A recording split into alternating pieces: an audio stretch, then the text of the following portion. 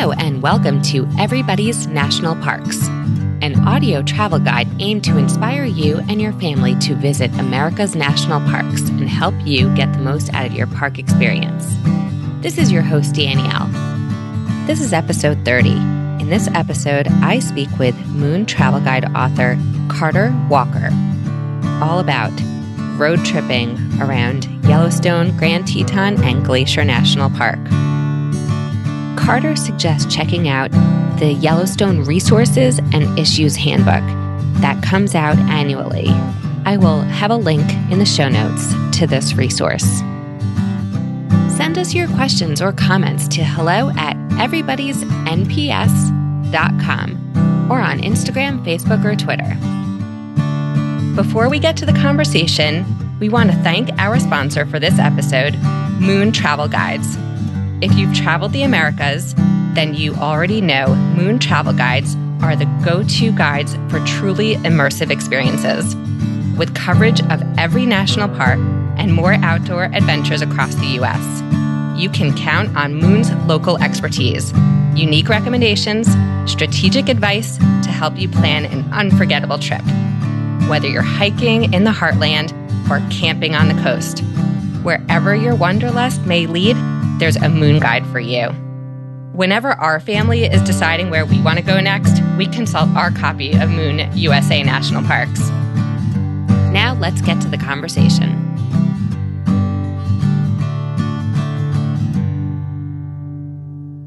Hi, and welcome. I'm here today with Carter Walker. She is the author of the Moon Travel Guide, Yellowstone to Glacier National Park Road Trip.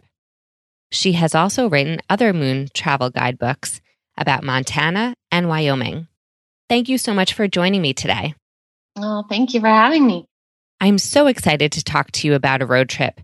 We're recording this in the end of May 2020, after this long quarantine for the past 2 months, and some parks are starting to open, but every place is managing things a little bit differently.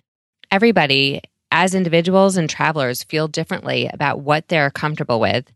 But I have a feeling that if people do feel comfortable traveling, they may want to stick to a road trip rather than, planes or trains or other modes of transportation. Right, absolutely. And obviously, things are changing by the day. Please remember to check with parks. So it's hard to plan, and I know a lot of people I talk to are holding off and staying close to home this summer and perhaps waiting to make these big travel plans at a later date. I think it's smart, and I think it creates an opportunity for people to do the planning at home in this phase that they normally wouldn't do. They can really study the parks and question themselves and their families, their traveling companions. What is it that we want to see? How can we make this an amazing trip? So to be able to do the legwork now that might not get done in another year, I think is a real opportunity. So let's talk about our trip. We're planning a trip. And for our family, personally, we haven't thought about doing this type of road trip. We went to Yellowstone, but it was just the two of us, just Brian and me. So we still need to go back with our kids. Maybe we will be doing this trip down the line. And we did have a trip planned to Glacier this summer. So at this point, that's not happening. And we were just going to be going to Glacier and doing a lot of other things as well and visiting family and whatnot. But it'll be nice to talk to you and help us think about doing this trip with our kids and taking them to all these different places. But we as a family enjoy really learning and getting to know a place as opposed to just dropping in and seeing like these 3 huge parks in a week. That just wouldn't be the way we like to do things. Every family is different. So what would be the ideal amount of time that you would want to do a trip like this? I think the ideal time for your family is going to be very different than the ideal time for another family. That's an important question for you to ask, for everyone to ask themselves before they start planning a trip like this. Because I fall in line with your family and wanting to do the deep dive into a place and really get to know and spend some time in a place. Yellowstone, for example, is 2.2 million acres, which is the size of Connecticut and Rhode Island combined. So it would be funny to say to someone, yeah, I'm going to, visit Connecticut and Rhode Island. I'm going to drive through in a day. I'm going to see it all. It wouldn't happen. So I love the idea of being able to spend 3 or 4 or 5 days or a week would be ideal in each park. That said, I understand people don't necessarily have 3 weeks to do something like this. So I think the ideal time is really whatever works for you and your schedule and your family, and then finding ways to make best use of that time. And maybe you focus on one aspect. Maybe you really want to see mountains, or you really want to see animals, or you really want to learn about geology. And then I think you tailor your trip to something like that. We can talk about ways to see all 3 parks in a week if that's what you have and that's your goal. I think 2 weeks is more relaxing and an easier way to do it. And then 3 weeks would be fantastic to be able to spend more time outside the car than inside, and staying in the same place for a couple nights in a row, being able to not get in the car every day and have hikes and things like that. I am going to make the executive decision that we skip how you would do this in 1 week. And the book is available. And if you're planning to do a trip like this, so helpful. I really encourage you to pick it up. But for people who are not out west and don't have the time to drive cross country like us, we would have to fly and then rent a car. And this is not a cheap trip. But if you happen to have any budget tips for car rental, you really need to shop around. And probably if you get a little further away from the airport or the park, maybe you may be able to find a deal. But that is going to be one of your biggest expenses. So right off the bat, do you have any budget tips? For car rentals, I think, comparison shopping is the way to go. And finding car rental places that are not at the airports. I think finding car rentals that aren't in the gateway community. So for example, Billings is a fairly big city in Montana, but it's not immediately adjacent to any of the parks. So there might be some better deals there. And then you would just have to put a little more driving time in to get to any of the parks from there. But Missoula, I would say probably Billings and Missoula. Great Falls, there can be some good deals there. Helena. So look around and be creative, and maybe you'll find something. But I know with our trip that we were supposed to take shopping around, we found it very challenging and pricey. And then picking up supplies, probably it depends on where you are and where you're starting and where you're flying into and whatnot in terms of what big town you'll be into.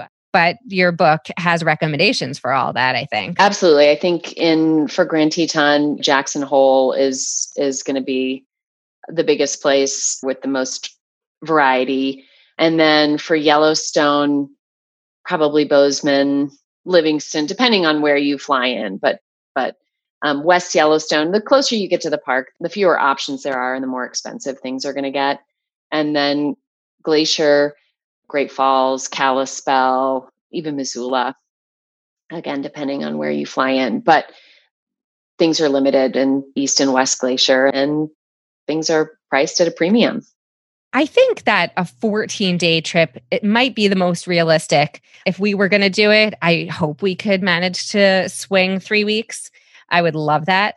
But, if people are taking a trip like this, maybe they'll save up their vacation time and just spring for it and take 2 weeks. It's one of those trips that you don't necessarily do more than once because it's far and hard to get to if you live on the East Coast like we do.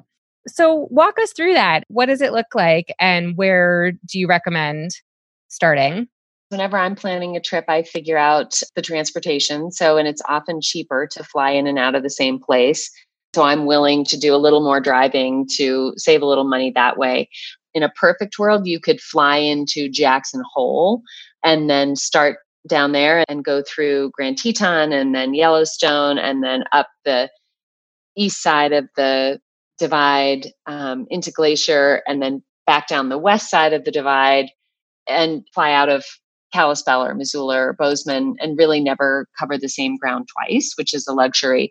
But in the book, I did a trip that started and finished in Bozeman because it's an easy city to get to. There's a lot of air service here, and it's actually becoming less expensive. It's the busiest airport in Montana now.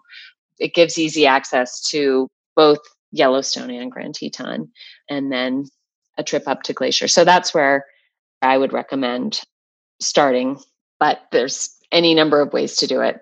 Okay, so if we're starting in Bozeman, what's our first stop? So I would spend a day in Bozeman and do a hike and get supplies, and then I would head from there into Yellowstone, coming through West Yellowstone, and I'd go as far as Old Faithful that first night, spend some time being around in the Geyser Basin at night under the moon. That's one way to steer clear of crowds, is by going out at night, even setting an alarm for 2 or 3 in the morning and getting people out and going to the boardwalk then to watch Old Faithful erupt. You can find out in advance when the eruptions are supposed to happen based on the time and the length and the height of the last eruption. That's all on Twitter. You can find that. So then you might be able to see it alone, which is pretty remarkable. That would be awesome. And there's an app for that too. You can download an app that gives you the predictions of all the geysers that they're able to predict. Right. So just to let you know, we actually did go to Yellowstone in the winter a few years ago. Gosh, I think that was December 2016. So a while ago now. And so I just wanted to mention that we have a whole in-depth deep dive series on Yellowstone that is series 4. So it's episodes 4.1 to 4.8 in September 2017. And we have episodes on tips on planning your trip. And we talk to expert on wolves and bears and Native Americans and scientists. There's a lot of cool research out of Mammoth Hot Springs. If you are, planning a trip to Yellowstone, definitely check that out. It's a great thing to be listening to now and really figuring out where's your fire? What are you excited about? So I love that idea. Yeah. 2016 was the centennial year of the National Park Service. And the May 2016 issue of National Geographic magazine was all about Yellowstone, written by David Quammen. And so he actually was our guest for episode 4.3. And that was a really cool conversation. So Old Faithful at night, set your alarm in the middle of the night when everyone is sleeping and just have that magical place all to yourself. That sounds amazing. And winter too. I bet you had some opportunities to not have as many people with you when Old Faithful erupted. That was pretty special, I have to say. If you ever get the chance to go, I'm sure you've been in the winter, but for listeners, if you have the opportunity, I definitely want to go there at other times of the year because you are limited in what you can see and how you can travel in the winter, especially when there's 3 feet of snow. Right. And more. But yeah, we cross-country skied the Upper Geyser Basin by ourselves. Oh, wow. And we only had to get out of the way or move around and let the right of way go to a bison that was on the trail. And other than that, it was just us. So, and then Old Faithful was erupting while we were doing that. So we saw it off in the distance, and then it was beginning to snow. That was pretty incredible to have that to yourself and to imagine in summertime what it must look like. Yeah. I mean, winter's my favorite time in Yellowstone. So I think that's a fantastic way to see it. So from Old Faithful, we go out of the park. Actually, in this route, we would go down through West Thumb Geyser Basin and then down all the way through Grand Teton to Jackson Hole. So this way we would be seeing the southwest side of Yellowstone. And Yellowstone's like a figure 8. So we'd just be seeing that one kind of corner, and then the southern road down through Grand Teton. Okay. And we should note also, what time of year could you do this trip? Are you limited to summer or shoulder seasons as well? Or it really just depends and you have to kind of monitor road closures and whatnot? You do have to monitor road closures, and typically the parks will open in early May, and this is anything but a typical year. And nobody can predict obviously what's gonna happen from here. But typically the roads will open in May, and they'll stay open until usually late October. It just all depends. If the snow comes early, they might close early. So to drive through the park in the way that we're talking about now, yes, it needs to be when the ground isn't covered with snow. That's really helpful. Yeah, we did not have that luxury. So we had to drive all the way around to get to Jackson Hole from Old Faithful. Yeah. Or you can take a snow coach in the winter. Oh, and right. And you can take the snow coach to Grand Teton. Yeah. I remember seeing that. Mm-hmm. Okay. You said spend the day and hike in Bozeman. Was there anything that you wanted to mention? Any highlights or special things in particular about Bozeman? Bozeman's just a great mountain town. It happens to be the town where I live. Montana State University is here. So it's just a lively, rapidly growing community. There's a lot of culture here. There's great restaurants. It's surrounded by mountains. There are blue ribbon trout streams here. There's a lot of stuff to do here. So it's a nice place to get your feet wet and load up on things before you go into the park. So then we're in Jackson Hole. How long of a drive is it from Old Faithful to Jackson Hole? It's 100 miles. It's about 3 hours, and there's traffic, and the speed limit's 35 miles an hour. And you wait for the bison. So. Right, and then you're stopping to sightsee along the way as well. Absolutely. Okay. All right. So then off to Jackson Hole. I often recommend people stay in Jackson rather than in Grand Teton National Park, just because there's so many more accommodations in Jackson. And it's really quite easy to do day trips into Grand Teton. So there's only 42 miles of road in Grand Teton National Park, which isn't much. Pretty easy to cover that ground. The primary places to stay in Grand Teton can be very pricey and hard to get. So that's why it's oftentimes easier just to stay in Jackson Hole and go back up into the park each day for hikes, for bike rides, for boat trips, whatever kind of adventure you have in mind. Jackson Hole is just such a pretty town as well. So it's just nice to be there. And there's just so many cool places to go there.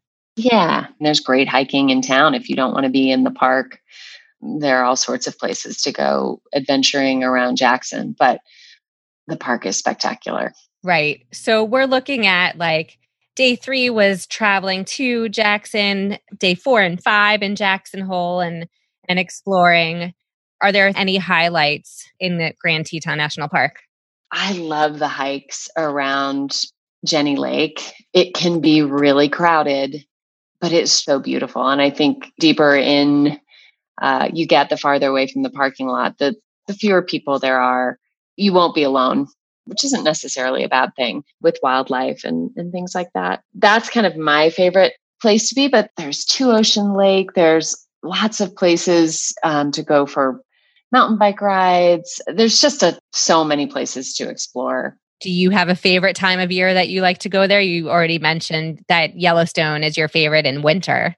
I love Grand Teton in the fall because the colors are magnificent, and just that alpine scenery, and the aspens are just yellow and orange, and the grasses are golden. I mean, it's just a beautiful, beautiful time of year to be there. It's just a dynamic time for all the wildlife. I think that was September, October would be my favorite time. And do you have a favorite activity? Because Grand Teton definitely seems like the place to do so many different types of sports and outdoor adventure activities. Yeah, I'm a walker. I just love to hike. That's my favorite thing to do, and to explore a place on foot for me is just remarkable. Grand Teton is extraordinary. You can go horseback riding, you can go canoeing, you can go fishing, you can be on the Snake River, you can be on Jackson Lake. Do you want to fish? Do you want to look at wildlife? Do you want to take pictures? It's just whatever people are most inclined to do. Right. And you bring up a really good point is, before you set off on this adventure, have a talk with yourself and with your family about what your goals are and what your interests are and what you want to get out of a trip like this, because, you can spend a lifetime exploring these places and still not do it all.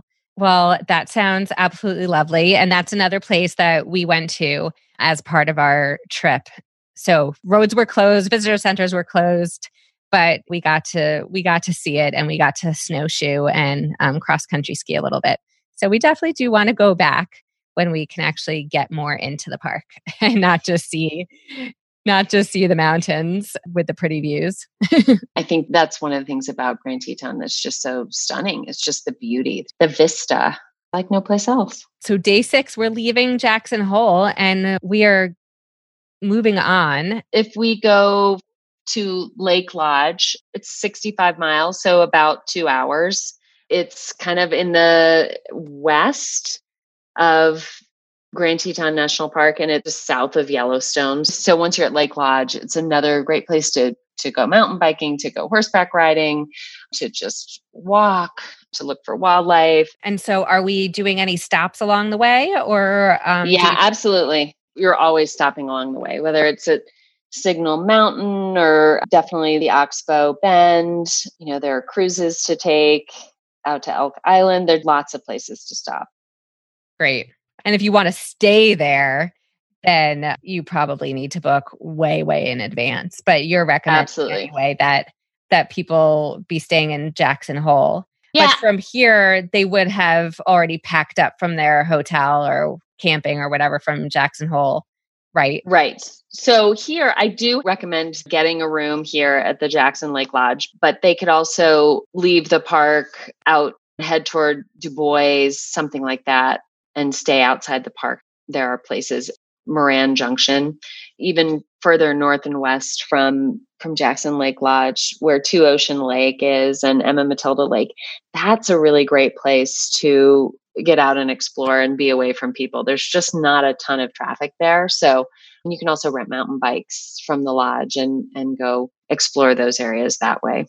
Okay. And so is this lodge like some of the others where you need to book a year in advance, or not necessarily?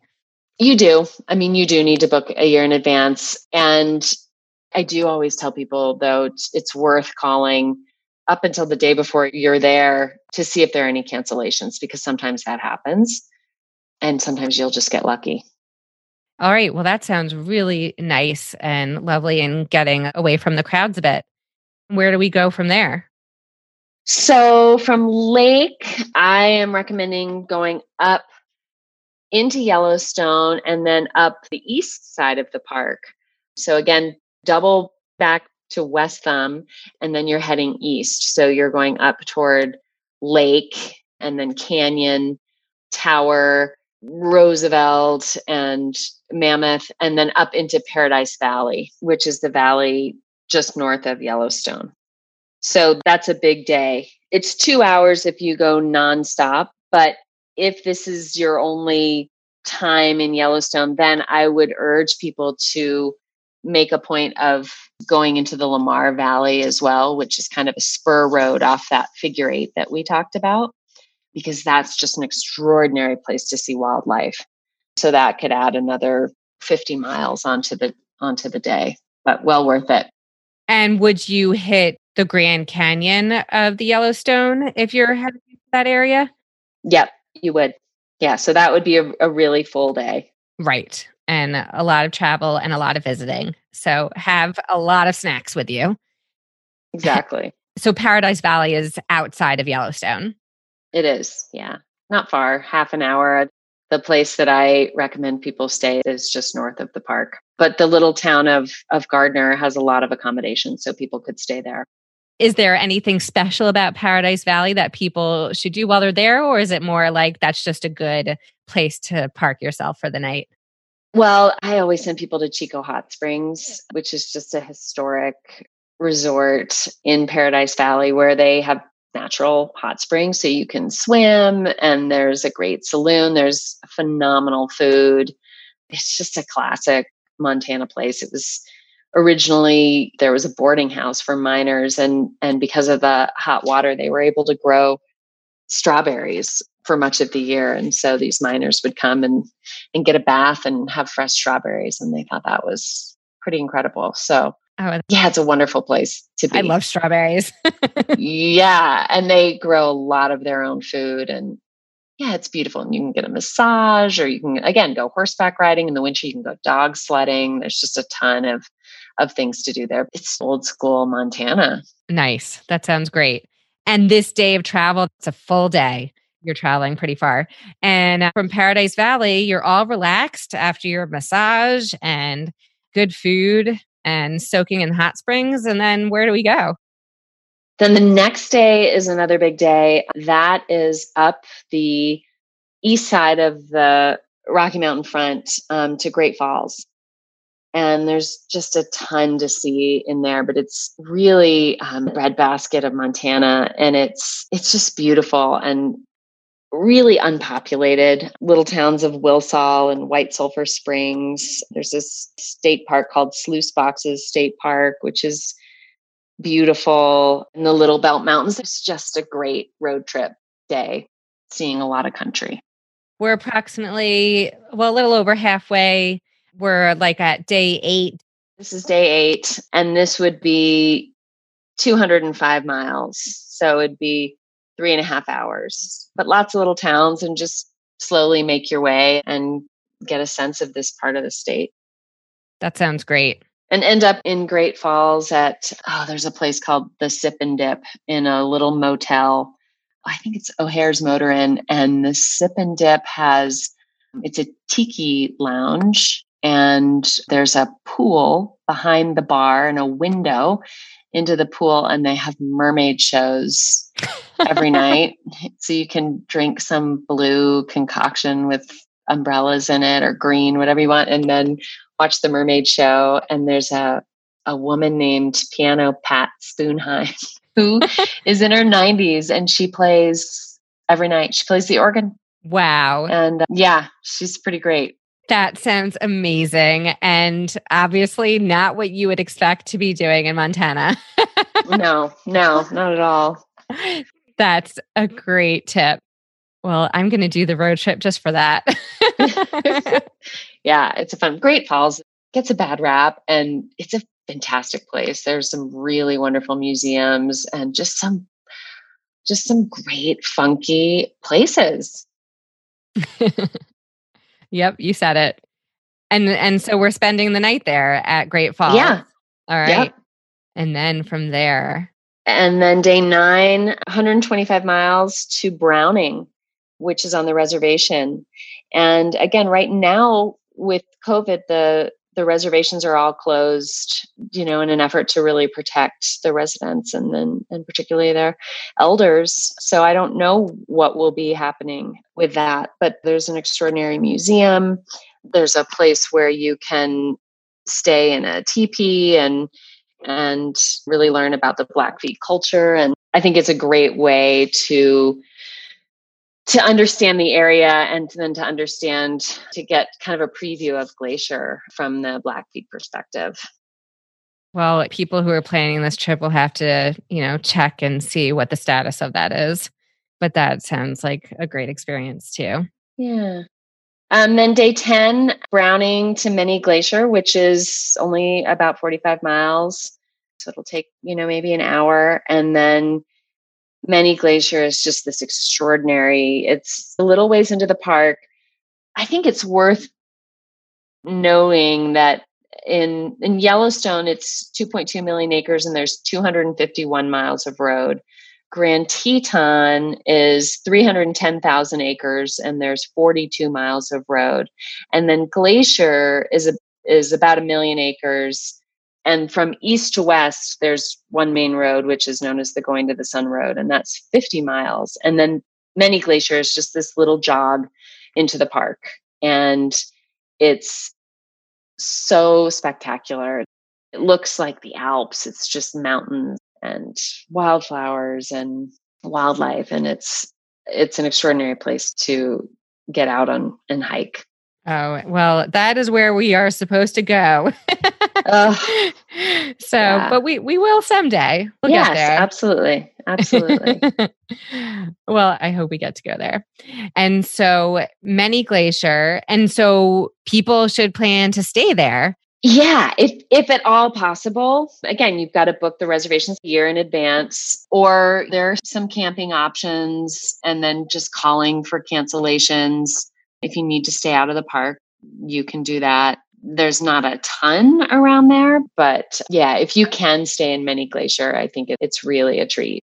And for camping, is that reservation as well and that far in advance? Do you know about that? There's actually a lot of it is first come, first serve. The Park Service websites have a page where you can see what time the campgrounds have been filling each day, and you can see the status. So you'll know what your chances are. You don't know how many campgrounds are in that area and what the status of each one is, but it's all in the book or on the Glacier website. Your window to really get to visit with roads being open, it's pretty small. So it's hard to go there without crowds. And so what are your highlights or maybe insider scoop or off the beaten path things that you recommend? In Glacier, there were 3.05 million visitors in 2019. In Grand Teton, there were 3.4 million. And then in Yellowstone, there was just over 4 million. So that's a lot of people. And Yellowstone, it's spread out through the year, although there are closures, in the late fall, early winter, and then again in the late winter, early spring. But it's open much more of the year than the other parks. And so Grand Teton and Glacier has to accommodate that many people over their opening season, typically from May through October. So that's a lot of people. And you're not really going to get away from the crowds unless you get into the backcountry. And that's another commitment. It's absolutely worth doing, but it's only for people who really, want to do that and make that commitment and are willing to practice leave no trace and all of that. Right. And bear safety. Absolutely. And bear safety. Mm-hmm. Right. And that's not something that everyone is willing to do. Yeah. And, when I've been up in Glacier and hiking on, whether it's the Highline Trail or around Many Glacier, I'm a little grateful, especially when I'm hiking by myself. I am grateful that there are other people because I know that makes it safer, not only for the hikers, but it makes it safer for the bears. If they can hear a lot of us coming, it's when they get surprised that, they're most in danger. And so there is a reason that it's good that there are people. And I think some of it's needing to change our mindset and accommodate that. We're really in their home. And so as nice as solitude is, it's not what's going to keep everyone safe. Right. That's a really good point. So safety in numbers, it's nice to see other hikers on the trail who are coming back from where you're heading and know that the coast is clear or can give you a heads up or something. Absolutely. Absolutely. Right. That's really helpful.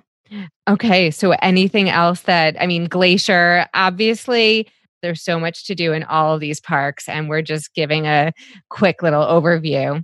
And so any favorites, any things that you want to mention about Glacier?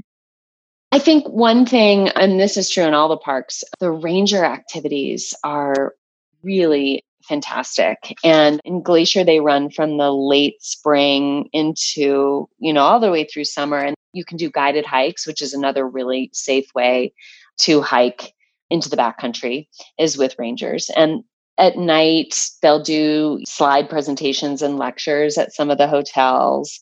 That's just a great thing to be able to access those people who know so much and have seen so much of the park. And just to hear their stories, I think is a really worthwhile thing to do. Another program they have in Glacier is called Native America Speaks. 4 different tribes come in regularly and talk about, life and their culture and Native American influence in the park. And they speak at some of the campgrounds. So I think taking advantage of that is a great way to deepen your understanding of the place.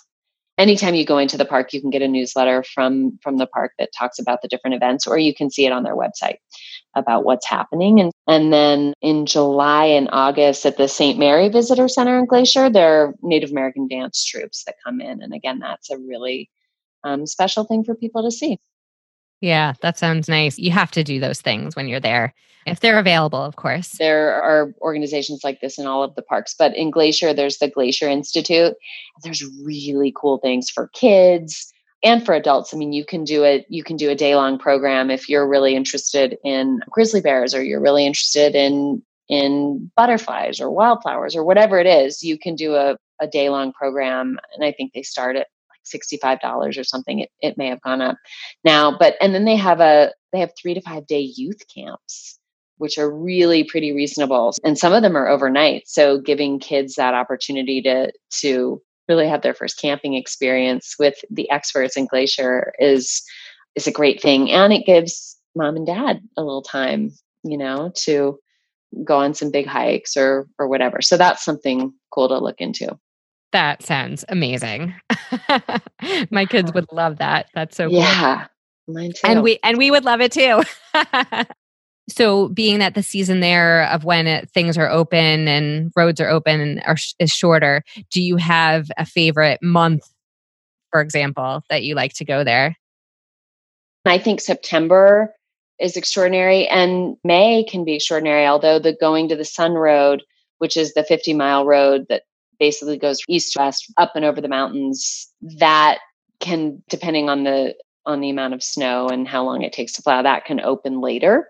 That's sort of the most famous thing in Glacier that people want to do, is drive up and over the mountains on that road. So I love, as shoulder season as you can get. July and August are packed. They just are, but they're beautiful and the weather's great. And, so there's just a trade-off. Yeah. And I know there's like a cool thing you can do when they're plowing the road and it's closed to vehicles. You can go in and bike ride. Yes. Same thing in Yellowstone in April for a couple of weeks. You can ride your bike, which is such a cool thing to do. Well, I can't wait to go there. So there are Many Glacier and Lake McDonald. We haven't talked about that yet. Yes. Lake McDonald it's just so beautiful. And, again, I think with Lake McDonald, the lodge, you can just go walk in and around the lodge. You can sit on the porch and have an iced tea. There are boats that go from there.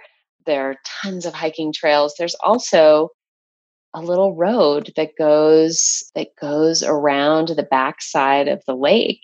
And I have gone there and just parked on the side of the road and just kind of hiked down to the beach. And it's this beautiful rocky beach everywhere you are there, and just, sit there and just watch the water and watch the wildlife. And that seems to be one way to get away from the people.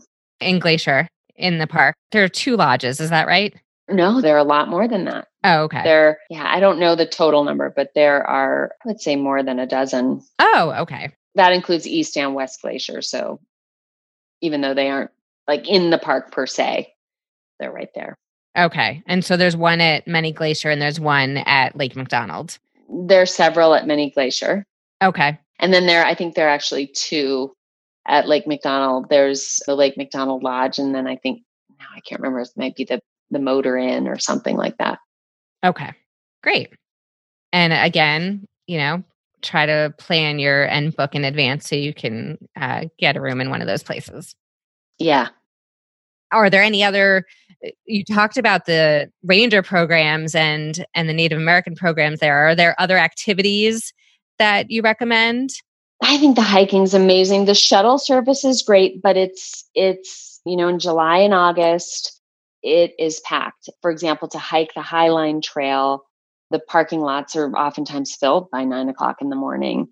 And so if you can get on the shuttle great, do that. They're easier to get from places like Lake McDonald. Once you start getting up in higher on the Going to the Sun, oftentimes they'll only be able to pick up one rider at a time. So go early in the day is smart for a lot of reasons, but also sometimes be willing to hike the opposite way than most people are going. It's great to park your car low and then take the shuttle up and hike down, but that doesn't always work if the shuttles are full. So being willing to go up, park high, and then, you just kind of have to figure it out. I'm thinking about a hike I did last year. We tried to park low, get the shuttle up and hike down, but we couldn't get a shuttle. So we just ended up having to do the hike up to the top. And then we got a shuttle back down in the evening, which was much less crowded. Just planning in advance and talking with the rangers or wherever you're staying, and just finding out, okay, if I want to hike this route, how am I going to do that? Right. And on the Glacier website, you can see what's going on at the different parking areas going to the Sun Road. And so you'll know when they're full. Okay. It sounds like if you leave early enough, you could probably take your own vehicle, but you just have to be really starting your day super early. Yeah, you could, but then oftentimes you don't want to hike, say, 10 miles up and then 10 miles back. So you want to just do the 10 miles and then you want to ride back to your car. So yeah, you can always do an out and back hike if wherever you can get a parking spot. But if you don't want to cover that much ground and you'd rather just go one way, then you have to figure out the shuttle. So that's something where you got to do a little bit of research and then check with the rangers also to figure out what the best logistics. It's hard for you to really advise on that because everybody has different interests and different abilities. Right. But you'll want to try and figure out what's the best way to make it the easiest on you. And in all ways, in terms of how strenuous it is and also just the weight and the crowds of the shuttle. Right. Stuff like that. So there's a lot of factors to figure out. So after we leave Lake McDonald, where are we going after that? From Lake McDonald, I think you go to Whitefish. So you go out of the park in West Glacier and then down to the little ski town of Whitefish, where there's fancy food again, and shopping, and if that's what people are interested in, but also just a ton of beautiful places around there to hike and mountain bike, and a lot of accommodations there as well. Is that considered a gateway town? So if people can't stay in the park and they don't want to do camping, absolutely. They can stay there. Yep. Whitefish, Kalispell, East or West Glacier. Yes. There's a road, I think it's Highway 2, although I'd have to check, that kind of skirts southern perimeter of the park and goes through this little town of Essex. There's an inn there called the Isaac Walton Inn. It's an old train hotel. They have extraordinary cross-country skiing in the winter, and it's open in the summer as well. So there are places outside of the park when you can't get accommodations in the park. That's really helpful. And so we're ending our trip. We've done 3 national parks. Yes. In a span of 14 days.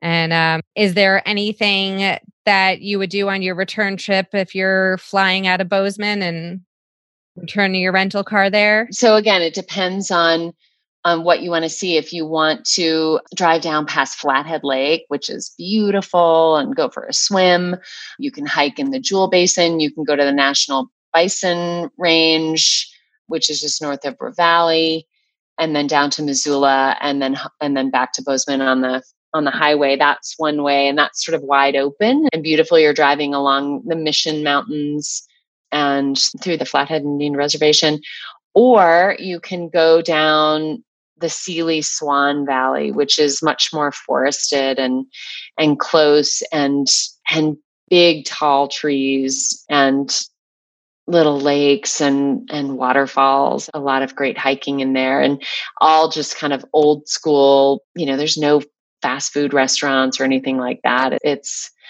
little hotels, little mom and pop places, sort of step back in time. It's a beautiful valley. And so then you're on the east side of the Missions, Then you can go through Helena. It's do you want to be on highways? Do you want to hurry and get home? Or do you want to see wide open spaces? Or, it's just, again, what lights their fire. Well, what a beautiful part of our country to explore. And you've been out there a long time. Do you have any sort of special moment that you want to share, whether it's in the park or along these areas that you've talked about? Is there a special moment that kind of sticks out in your mind that makes you just feel really lucky to be there? Oh my gosh, it all makes me feel lucky. I have so loved raising my 2 girls here and having them experience the parks. I remember, they saw a baby elk born one day just in Little Mammoth, or just driving through, and and that was extraordinary. I've been lucky enough to see wolves, to see grizzly bears, to see mountain lion. I think that's something that we all can be so grateful for, that we have these national parks and that they belong to us, and thinking about what our responsibility is, particularly now in the era of COVID, to protect these places and to preserve them and to make sure that they are forever. Absolutely. Well, thank you so much. It's been a pleasure talking to you. And once again, I'm speaking with Carter Walker, and she is the author of the Moon Travel Guide, Yellowstone to Glacier National Park Road Trip. Thank you so much, Carter. Thank you so much, Danielle. Thank you for listening to Everybody's National Parks. You may find links to resources mentioned in this episode in the show notes on our website, everybody'snationalparks.com. Send us your stories, tips, or comments to hello@everybody'snps.com. You can write us a message or even record a short voice memo on your phone and then attach it to the email. You may be featured on an upcoming episode. Again, the email is hello@everybody'snps.com. Subscribe for free to Everybody's National Parks on Apple Podcasts or your favorite podcast app. If you like the show, become a patron. Just click on Support Our Show on our homepage, everybody'snationalparks.com. We also appreciate if you write a review, give us a 5-star rating, and tell your friends. This helps more people find us. Follow us on Twitter, Facebook, and Instagram. We love to hear from you from the parks you are visiting, so please tag us at #Everybody'sNationalParks. Most of all, enjoy exploring the national parks with your family. Bye for now.